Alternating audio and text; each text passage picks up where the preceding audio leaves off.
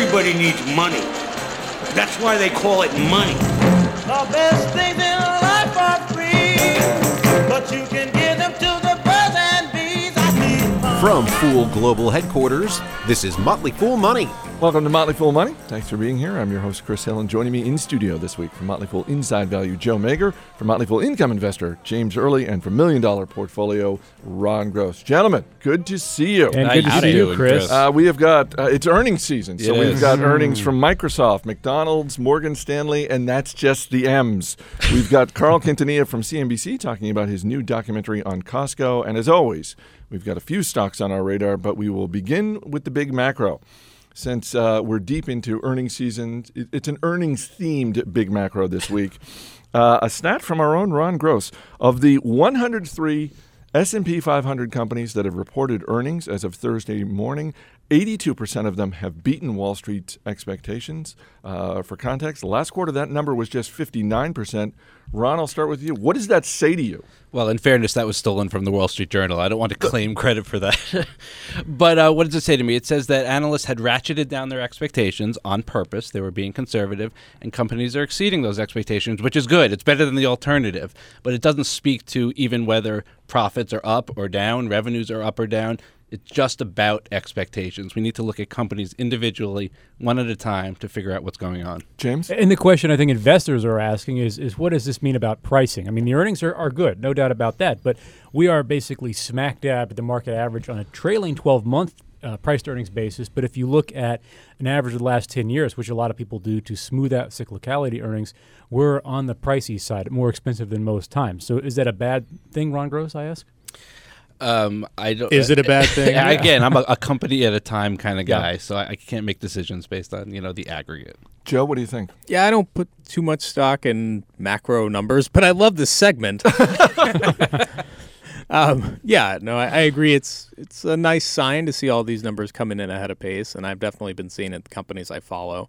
And there's a lot of strength there, a lot of optimism from managers, and feels good. And I mean, listeners should know that in the short term, on the day or the week, stocks do trade versus expectations. Right. That's why stocks are up. Let's, for example, Microsoft up nicely on beating expectations. But in the long term, it's about profits and cash flow generation. And that's what you really should focus on. And you just use Microsoft as an example because you own it, right? Is that correct? And we own a $1 million portfolio as well. Speaking of Microsoft, PC sales for Microsoft were better than expected, and as Ron said, not surprisingly, so were Microsoft's profits. Ron, you've said in the past in this room, Microsoft is a stock that is priced for zero growth, and now based on their latest earnings, it appears that we've got some growth. Exactly. That was always our thesis, that it was priced for very low growth. Now, we bought it 25% ago. The stock is up 25% since we've purchased it. So we can no longer really say that. There is now some growth priced into that stock. But when you see Windows up, 4% and Office up 14%, you do have growth there, top and bottom line. Xbox is weak. Not everything is going perfectly for them. But the company is growing, and therefore we think the stock still has room to run, probably $40 per share or more from, where are we now, about $32, $33. We've talked a lot about Microsoft's, one of their big partnerships, and that's with Nokia. Nokia also reported earnings earlier this week, and frankly, that stock just continues. Quite as good. Yeah, not quite as good. I believe the stock is now at a 14-year low. Joe, we were talking before the taping. I mean, at some point, does Nokia get into so much financial trouble that it makes sense for Microsoft to step in and buy the company outright? And not just yet. Right now, Microsoft's got a pretty sweet deal with Nokia where they pretty much have avoided having to buy the whole thing, but they're getting their operating system on all of Nokia's phones, and that's really what they want out of the relationship. Now, if Nokia, ends up with this alcoholic spree and it keeps crashing and has to get bailed out from rehab. What alcoholic spree? What alcoholic spree? I don't know. It seems like what's going on over there, judging by the phone quality. But at this point, I think the only reason they'd go in and buy the whole thing is for the patents. And Nokia does have a lot of patents, and Microsoft's strategy in mobile seems to be try and make something work with Windows 7. But if it doesn't work, we're just going to get a lot of patents and try and license war the crap out of everyone else. Ron? Some real recent news that I think the stock may be reacting to, Microsoft stock, is that Verizon Wireless came out and said they're going to push Microsoft's next mobile phone software in the future to compete with Apple and Google, and they expect to have phones based on the new software by the 2012 holiday season. So that's new for Microsoft, and I think pretty good news. Just to close out on Microsoft, shares are trading at around a 3-year high. You still like it? Yeah, I think 40 plus. Okay. Yeah, I think we've got 20% upside at least. eBay's first quarter profits up 20%, better than Wall Street was expecting. Shares were up 15% earlier this week, Joe. This is one of your stocks. It is. Let me guess, PayPal did well? It sure did. PayPal revenue was up 32%. They keep adding 1 million new users a month at PayPal. It's not just that the more people are using it, they're using it more often. So about a quarter ago, it was used a little more than 4 times by each user each quarter, and now it's up to 5. So that's really the sign of a network effect really ratcheting up, and you can see that with sales, 32% boost. But the marketplace business is doing well too. It actually had a low double-digit gain, so a lot of people had written off that business, put them together, and get some great results. The original intent of PayPal was to put sovereign currencies out of business. How's that going? Sort of changed a a little bit, but now Seems it's just frisky little. We're on our way. Yeah. I was going to say I don't know if that's why the euro is having the trouble that it's having, but you never know. Joe, shares of eBay trading around a 6-year high. Still a value stock? Yeah, I'm still a big fan. I mean, they grew their top line by about 19%, so organic sales growth of 19% in the last quarter. It's selling for around 19 times this year's earnings estimates. That's a pretty attractive proposition, and I think you're going to see PayPal spun off in the next year or two. That's going to unlock even more value.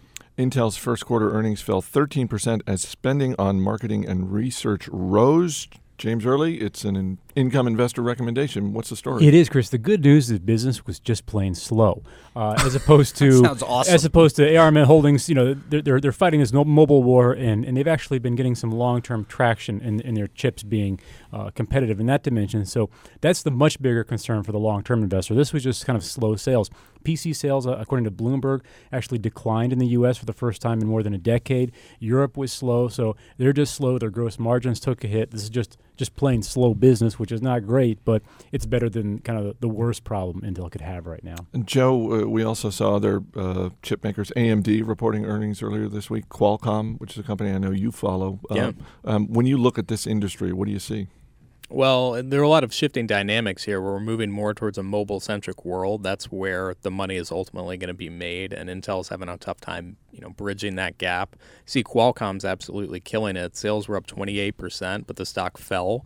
Getting back to what Ron was talking about earlier, it's all about expectations in the stock market. And then, you can grow your top line 28%, but if your stock is priced for more than that, it's going to fall. And I actually sold my Qualcomm shares a couple weeks ago on valuation, so nice little bullet dodge. James, Intel, AMD, Qualcomm, you sticking with Intel of those three? I am. Intel's a dividend champion in that group, and that's kind of my speed.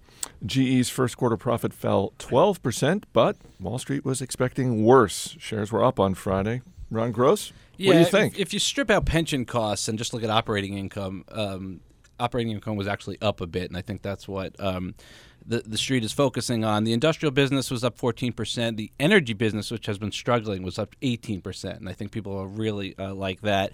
On the negative side, industrial margins were challenged a bit. But the company seems to be doing pretty well. Moody's did recently cut their credit rating, but they said that doesn't sound that doesn't sound good. Except for that. The company said that they haven't seen an increase in their cost of borrowing as a result. So we'll see if Moody's and the other credit rating agencies have any real effect here on the business. But for the most part, things look pretty good. Quite the GE guy. I didn't realize you followed it so closely. You mentioned stripping out the pension costs. How big an issue is that going to be for General Electric going forward? I mean, it's definitely a big issue, so I don't mean to diminish it by saying let's just strip it out and forget it. These are real costs, real money out the door. But if you want to get an understanding of how is the business doing, then as an analyst, you can strip it out and just take a look. I didn't realize you were cool with stripping that out. Every time I pitched I'm not stripping it out from valuation perspective. Every time I pitched GM to you, you're like, oh, the pension, it's too much. It's too much. It's as I said, it is cash out the door, and you must account for it when you value the stock. But it doesn't have anything to do with whether a company is selling its widgets or not, selling its cars or not, selling its energy products or not. And we want to look at both things. I'm glad James Early is sitting between between the two of you. Stripping. A bunch of big banks reporting earnings this week. Bank of America's earnings fell, while Morgan Stanley's earnings far exceeded expectations.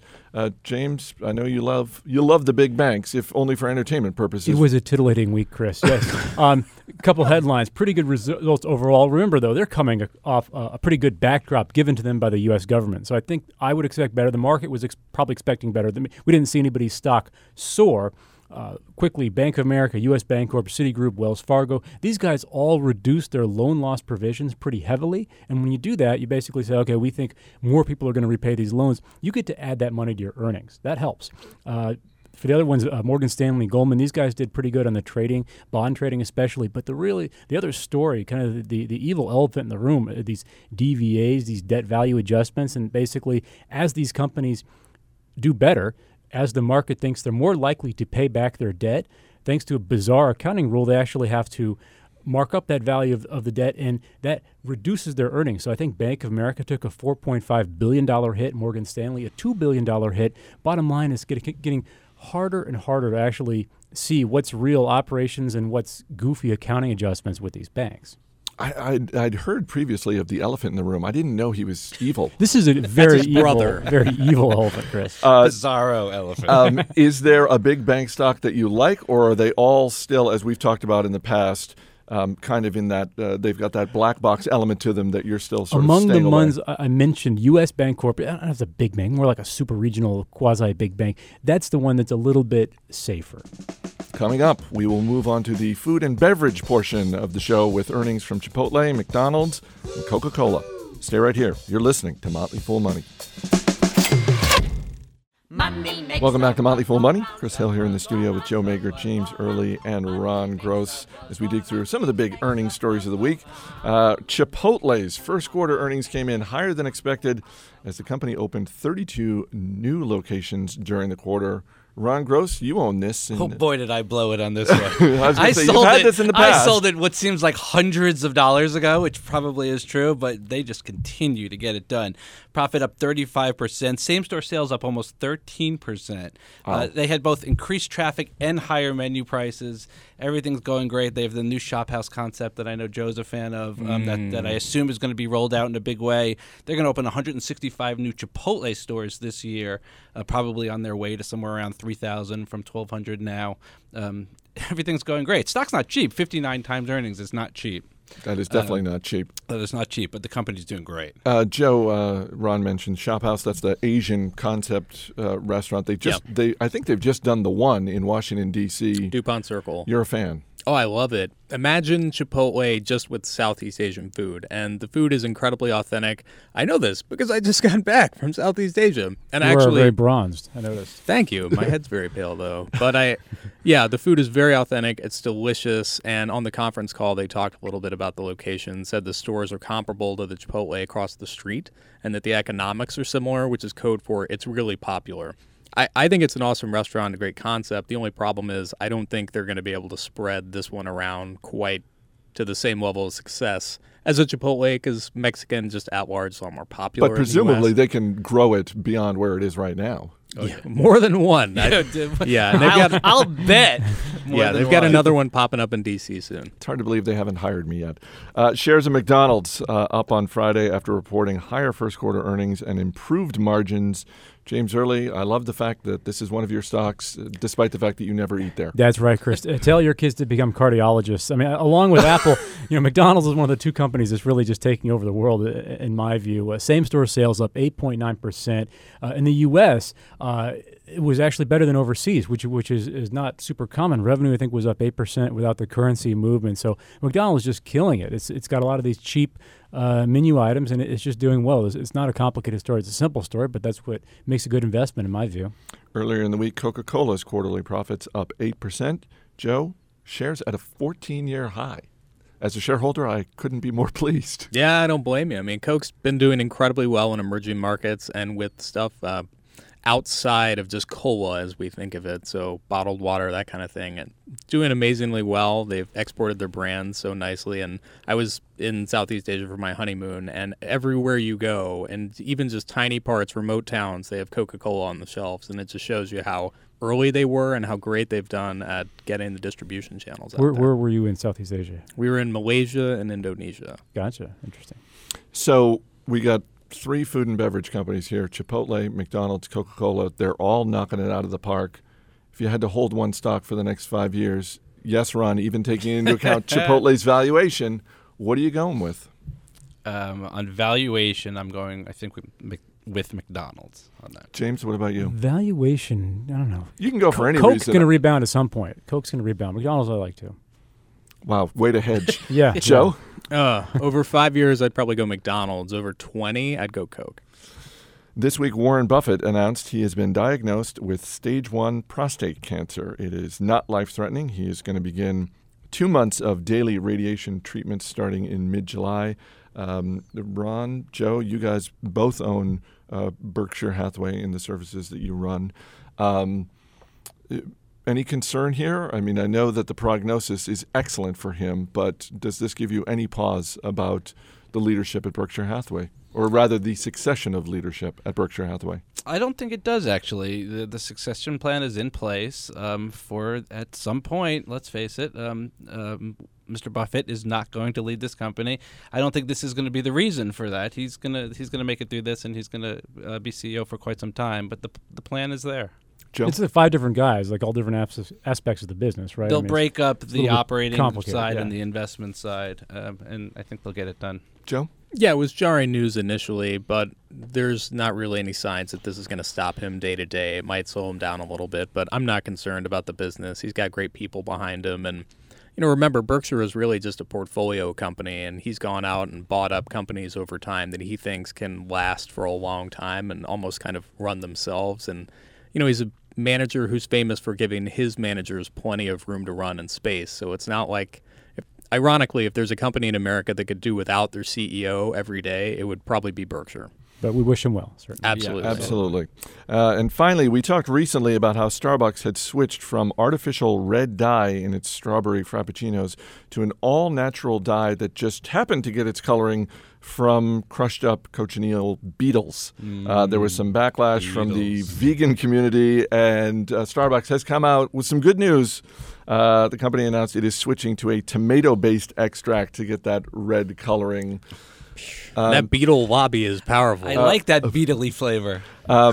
Joe, you think this is a good move, right? I mean, just to get the hassle behind them? Yeah, absolutely. It's not worth fighting over. It's a complete non-issue in terms of their cost structure. Just do what it takes to get the, ever so eager people. But does anybody here, like Ron, do you care? I mean, I don't know if you're a big strawberry frappuccino guy, but I've had one or two in the past. That wouldn't stop me from having one. It's an approved additive. Agreed. I've never had a strawberry frappuccino, and I think I still would, even if it had beetles in it. It sounds a little gross to me, but not. What about for the beetles, though? That's not enough to keep me away. I wouldn't eat it. I wouldn't drink it. You wouldn't? No. I mean, I do eat animals. I was a vegetarian for 6.5 years, but I wouldn't kill some creature just to color my beverage. I mean, I know I kill beetles driving on the road, right? You to hit hate the front of my car, but just for that purpose, I wouldn't do it. Steve Broido, what do you think? I don't see an upside here. I see no upside and only downside. So I say save the Beatles. It's all natural. Yay.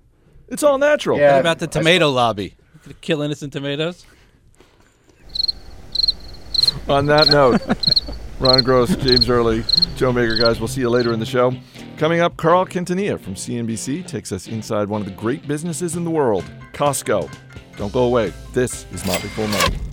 Get yourself some money and I'll come back to you. Welcome back to Motley Fool Money. I'm Chris Hill. Imagine a store that doesn't advertise, doesn't take Visa or MasterCard, and doesn't bag up your purchases for you. A store with no signs in the aisle, a store where you have to pay a fee just to walk through the front door. Who would shop there? Well, as it turns out, millions of people every day. The store is Costco, the subject of the new CNBC documentary, The Costco Craze, Inside the Warehouse Giant. It premieres Thursday, April 26th at 9 p.m. Eastern, and it is hosted by CNBC's Carl Quintanilla, who joins me now. Carl, Welcome back. Always Great. good to talk to you. Good to talk to you. Thanks. Great to be here. You have worked on documentaries on a range of industries, automotive, apparel, the trash industry. What got you interested in Costco? Well, I think we're always interested in sort of what our own viewing audience would be passionate about. Obviously, they have higher incomes. They like cars, so we did BMW. They have families and live in America. They probably eat McDonald's at McDonald's. We did McDonald's. But when you look at the demographics of a business like Costco, it very much mirrors those that would watch CNBC, that are in the stock market. The average member who has a card at Costco makes about $100,000, twice the national average. And we just thought, from an operations standpoint, from a stock standpoint, as a cultural touchstone in this country, they have struck a nerve. And people who shop there are passionate, to say the least. And once we started digging, we realized just what a mystery it is, how they managed to get these goods into these places all around the world for as little money as it costs. And, of course, they pass that on to their shoppers. It's fascinating stuff. I was lucky enough to get an advanced copy, so I've seen it, and it's an amazing documentary you guys have put together, and in particular the way that you focus on different industries, different divisions within Costco, and we'll get to that in a second. But I want to start with Jim Sinegal, the co-founder, the longtime CEO, and now the chairman of the company since he has stepped down. I've sat down and interviewed Jim Sinegal. You got a chance to travel with him. You got a chance to go on a death march with him where he goes into a store and one by one he's ticking through the items. What is that like? What is it like to go on a death march with Jim Sinegal? It's exhausting. Exhausting is what it is. You really do lose sight of the fact that this guy is 75 years old, and he's on the road 200 days a year. And I asked him, we're on the jet, right? We're on the Costco jet, where the tail number is the year the company was founded, and CW, I think, for Costco Warehouse. And I said, why wouldn't you delegate this gig? I mean, you can have operations guys in the field, regional managers go in and check on stores the way a lot of big box retailers do it. But this guy has been in retailing since he was 18. When he loaded mattresses for another discounter years ago called FedMart. And this is, it's literally in the blood. It's literally his passion. And watching him go to these stores, almost all 500-600 of them every year, at least once, and know managers by name, ask why this milk there's a sign that says it's this much, whereas another sign says it's this much. It was borderline terrifying to know that a guy who's 75 can have that much information in his head. You know, you spend time with Sinegal, but we meet in this documentary, we meet other executives, other product managers, and people talk about the imprint that Steve Jobs has left at Apple, but it seems like everyone you meet in this documentary is a mini version of Jim Sinegal. They are incredibly focused, they're incredibly disciplined, and they are as focused on the value proposition for customers as Sinegal. Did I get that wrong as a viewer? That's just how it seemed to come across. Yeah. No, we profile a couple of buyers, for instance. One is in charge of buying wine and alcohol, spirits for the company. They sell $1 billion a year in spirits and wine, one of the biggest retailers of wine in the world. She started out years ago as an administrative assistant, right? So obviously steeped in the managerial culture there. Moved on to buying audio equipment, is now in the wine world, and was recently called one of the most powerful women in the world of wine. The product category is almost secondary to the discipline you're talking about. The idea that I have a good, it sells for X amount of dollars in my store, how can I lower the cost and sell it for X minus 1% or X minus 10%? Most retailers say, hey, I've got something to sell. I want to get the biggest price I can on the market for it. These guys say, I've got a product. How can I sell it for less? It's almost the inverse of what retailing usually is. But that's the way they've convinced consumers that they're on the lookout for you. They're your advocate, and that's why you're paying $50 or $100 a year for the privilege of shopping there. In the documentary, we are also introduced to Craig Jelinek, who is the new CEO. I think it's fair to say that CEO transitions are difficult for any company. How should people, whether they work at Costco or their shareholders, how should they feel about Craig Jelinek being at the helm now that Senegal has stepped down? Well, it's obviously it's going to be uncertain, I think, for a while. These guys, to start with, these guys have worked together for a very long time. Jelinek was almost there from day one, so he knows the culture inside and out. He knows the company and how it works, how it's grown. But Senegal will be the first to tell you that cultures evolve over time. One day he won't be on this planet, and there'll be someone who never knew him running the company. And so his big passion at this point is making sure that the things the company stands for will last over generations. He always points to Sears, for instance. He says, when I was a kid, I got all my clothes from the Sears catalog. As we now know, Sears is in deep, deep trouble and facing a real crisis. So his point here is to just try to set the sails so that it doesn't veer very sharply from what it currently is about. And that's where that price discipline is key, obviously. You're listening to Motley Fool Money, talking with Carl Quintanilla about the new CNBC documentary, The Costco Craze, Inside the Warehouse Giant. It premieres Thursday, April 26th. For viewers who watch this documentary, there are just some counterintuitive things that this company does. You would think that more items would be better than fewer. The fact that they pay their employees, the average wage is around $20 an hour. The fact that they don't bag up your items for you. I mean, it's where does that come from? Is that all Senegal, or is it more than that? Well, when they started, the warehouse model years ago really was about selling to small businesses, right? You're a small business, you need to buy coffee cups and coffee and paper plates, things like that, tin foil, and you need to buy it in large quantities. And I think over time what's happened is the American household has become sort of your small business. We all run one. We're all trying to make it operate for as little money as possible. So that sort of mentality is stuck with them. Keep the number of items relatively small, keep the cost low. But you're right, culturally they pay, average salary there is $20 an hour. It's higher than average. 90% of their workers get health care. So as a result, they have one of the lowest turnover rates in retailing. Those are habits from, you could argue, a bygone era, but they think still holds them in good stead. And it's almost it's counterintuitive to the way some retailers might operate, but so far it's working for them. You're listening to Motley Fool Money, talking with Carl Quintanilla about the new CNBC documentary, The Costco Craze, Inside the Warehouse Giant. What surprised you the most when you were working on this? I think the length to which they will try to keep a price stable. We have a good example in there of their hot dog, right? $1.50, right? $1.50, not just for the hot dog, but for a hot dog and a Coke. So years ago, that's the price it was in 1985. And over time, their hot dog supplier said, hey, I can't keep selling you this hot dog so that your price point is $1.50. I've got to raise my prices. They resisted and resisted and resisted, and when push came to shove, and one of them was going to lose, Costco said, you know what, forget it. We will learn how to make our own hot dogs. They acquired a plant.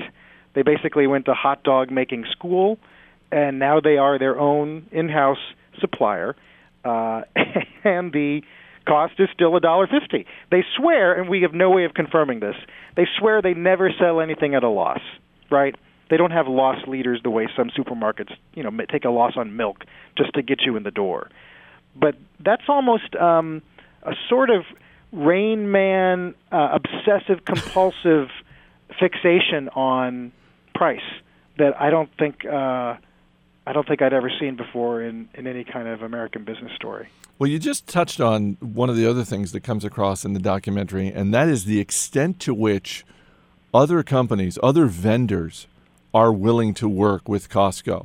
You see it on their faces, whether it's people who make wine, or the toy makers. You know, one of the areas you focus on is the toy division, which Costco says it's looking to grow. And you see these toy makers who are just constantly saying, we'll work with you. We'll do whatever it takes to make this work, because at the end of the day, Costco just doesn't have that many toys in their store. It's amazing. I was out the other night, and I ended up sitting next to someone just by chance who works in the cashmere business. And I mentioned I was doing this story on Costco, and she rolled her eyes and said, "Oh, my gosh, Costco. They look over your shoulder more than any other retailer," she said. They're going to be there to make sure your packaging is right, your materials are right, your pricing is right.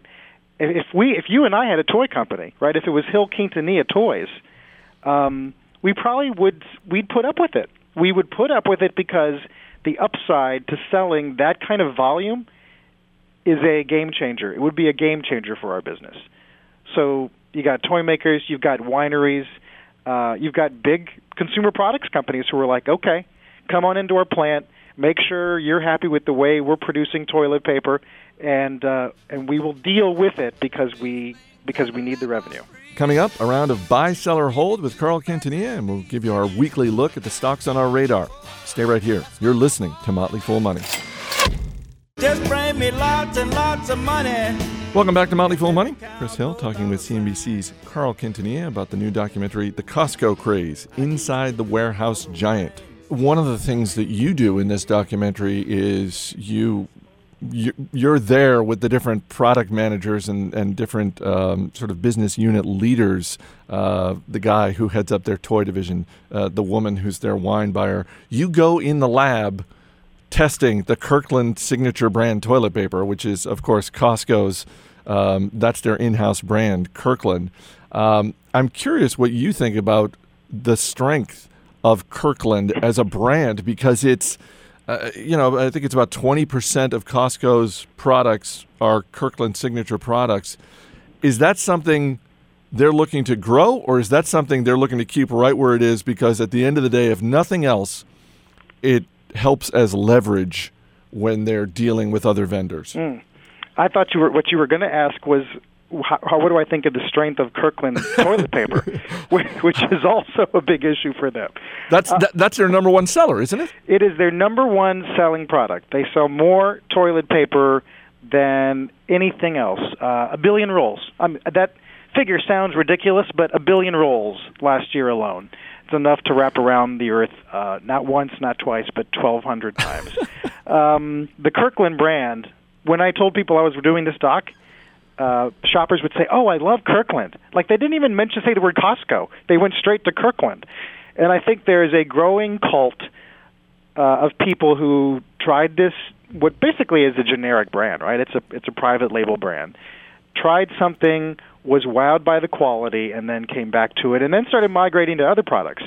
So they try the toilet paper, and now they see that there's a Kirkland brand Pinot Noir, and they're like, well, you know what, the other product segments were good. Let's see if they can make wine. They see enormous growth in Kirkland, and you're right. By having it, it's a huge cudgel that they can hold over the head of any name brand supplier by saying, you know what, you think your price point is low enough? Look what we can do once we decide to do it ourselves or in partnership with somebody else. Our producer, Matt Greer, is on the other side of the glass right now, just stood up. He's basically dressed head to toe in Kirkland clothing. So there's that. Somehow I can almost see the pattern on his Kirkland shirt. We will wrap up with a round of buy, sell, or hold. This is the augmented reality eyewear project being developed at Google. Buy, sell, or hold Google Glasses. I'm a buyer. However, as I've said, I think it's the first step to us all looking like those guys in WALL-E, where we're in those chairs being pushed around and very, very fat. Yeah, that's the part of the movie I'm not wild about. This Tony Award-winning musical begins its national tour later this year. Buy, sell, or hold the Book of Mormon. I saw it last week, and I am obsessed. If you want, I can break into a version of Hello right now for you. Sure. I'm a buyer of Book of Mormon, and I was kidding about the singing. Oh, I was hoping you were going to take us to break.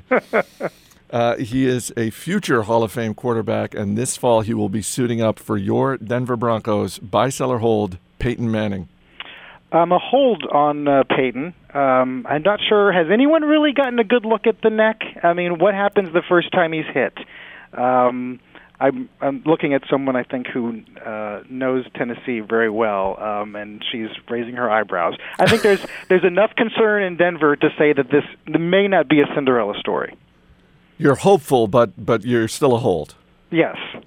And finally, you seem to struggle with this decision in the documentary, The Costco Craze, Inside the Warehouse Giant. Buy, sell, or hold serving Kirkland brand wine at your next dinner party. The Costco wine buyer would say, pour it into a decanter, serve it at your dinner party, and see what people think. I'm a hold. I'm a hold, and maybe I'm a short, or maybe I'm a sell on Kirkland wine. Call me a fancy Upper East Side New York snob. See, maybe when I come to the Quintanilla household, I'll bring a decanter with wine, and then you'll never know it's Kirkland. Well, that's before we graduate to straight Scotch. Exactly. You can catch him on Squawk on the Street every weekday morning on CNBC. The new CNBC documentary is The Costco Craze, Inside the Warehouse Giant. It airs Thursday, April 26th at 9 p.m. It is fascinating stuff. Watch it. Set your DVR. Carl Quintanilla, thanks so much for being here. Thanks, Chris. As always, people on the program may have interest in the stocks they talk about, and the Motley Fool may have formal recommendations for or against, so don't buy or sell stocks based solely on what you hear. I'm Chris Hill, and back in the studio with me, James Early, Ron Gross, Joe Mager. Guys, that time once again, time for the stocks on our radar. And think of it as pitching your stock to our man Steve Broido on the other side of the glass. Steve's going to pick one. Ron, you're up first. Well, Steve, our listeners might not know this, but you're pretty much a snappy dresser, rather dapper kind of guy. So I've picked Perry Ellis for you, ticker symbol PERY, small cap company. Struggling a little bit lately in some of their product lines. Looks really cheap to me, 50% upside from here.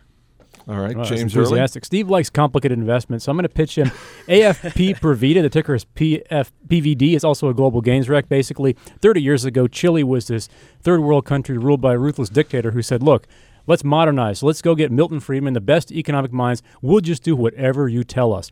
So he said, first thing you got to do is privatize your Social Security. So this is one of the companies that got set up to help privatize this Chilean Social Security system. They make big profits, pay around 8% yield. I see 13% upside in this stock. The ticker symbol one more time. PVD. PVD. Joe Mager, your stock? Steve, this is an idea you've heard from Ron before. It's Aon. It's the world's biggest insurance brokerage, and they also do HR services. Nice. The company's worth about $16 billion, and they announced this week they're upping their buyback program to $5 billion. So they're buying back roughly a third of the company, and they also raised their dividend for the first time in about a decade. Insurance pricing strengthening. Looks like earnings have a long runway. We'll love the buyback program.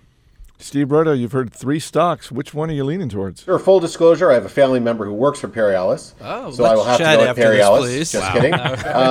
8% dividend sounds pretty sweet to me. I think that would be where I would be heading. And did I mention you were a snappy dresser? You did mention that, and I appreciate that, Ron. But 8% is. Got a lot of ties with that. I got to ask, do you get, as a family member, do you get a little bit of a discount at the Perry Ellis? I'm sure that could be arranged though if I were. What about for Ron? Enough. What about for Ron, who is that would be a conflict of interest. We own the stock in Deep Value, so no, I'm good. That's too bad because you could use some help. All right. Joe Mager, James Early, Ron Gross. Guys, thanks for being here. Thank you. Thank you. Thanks to our guest this week, Carl Quintanilla from CNBC.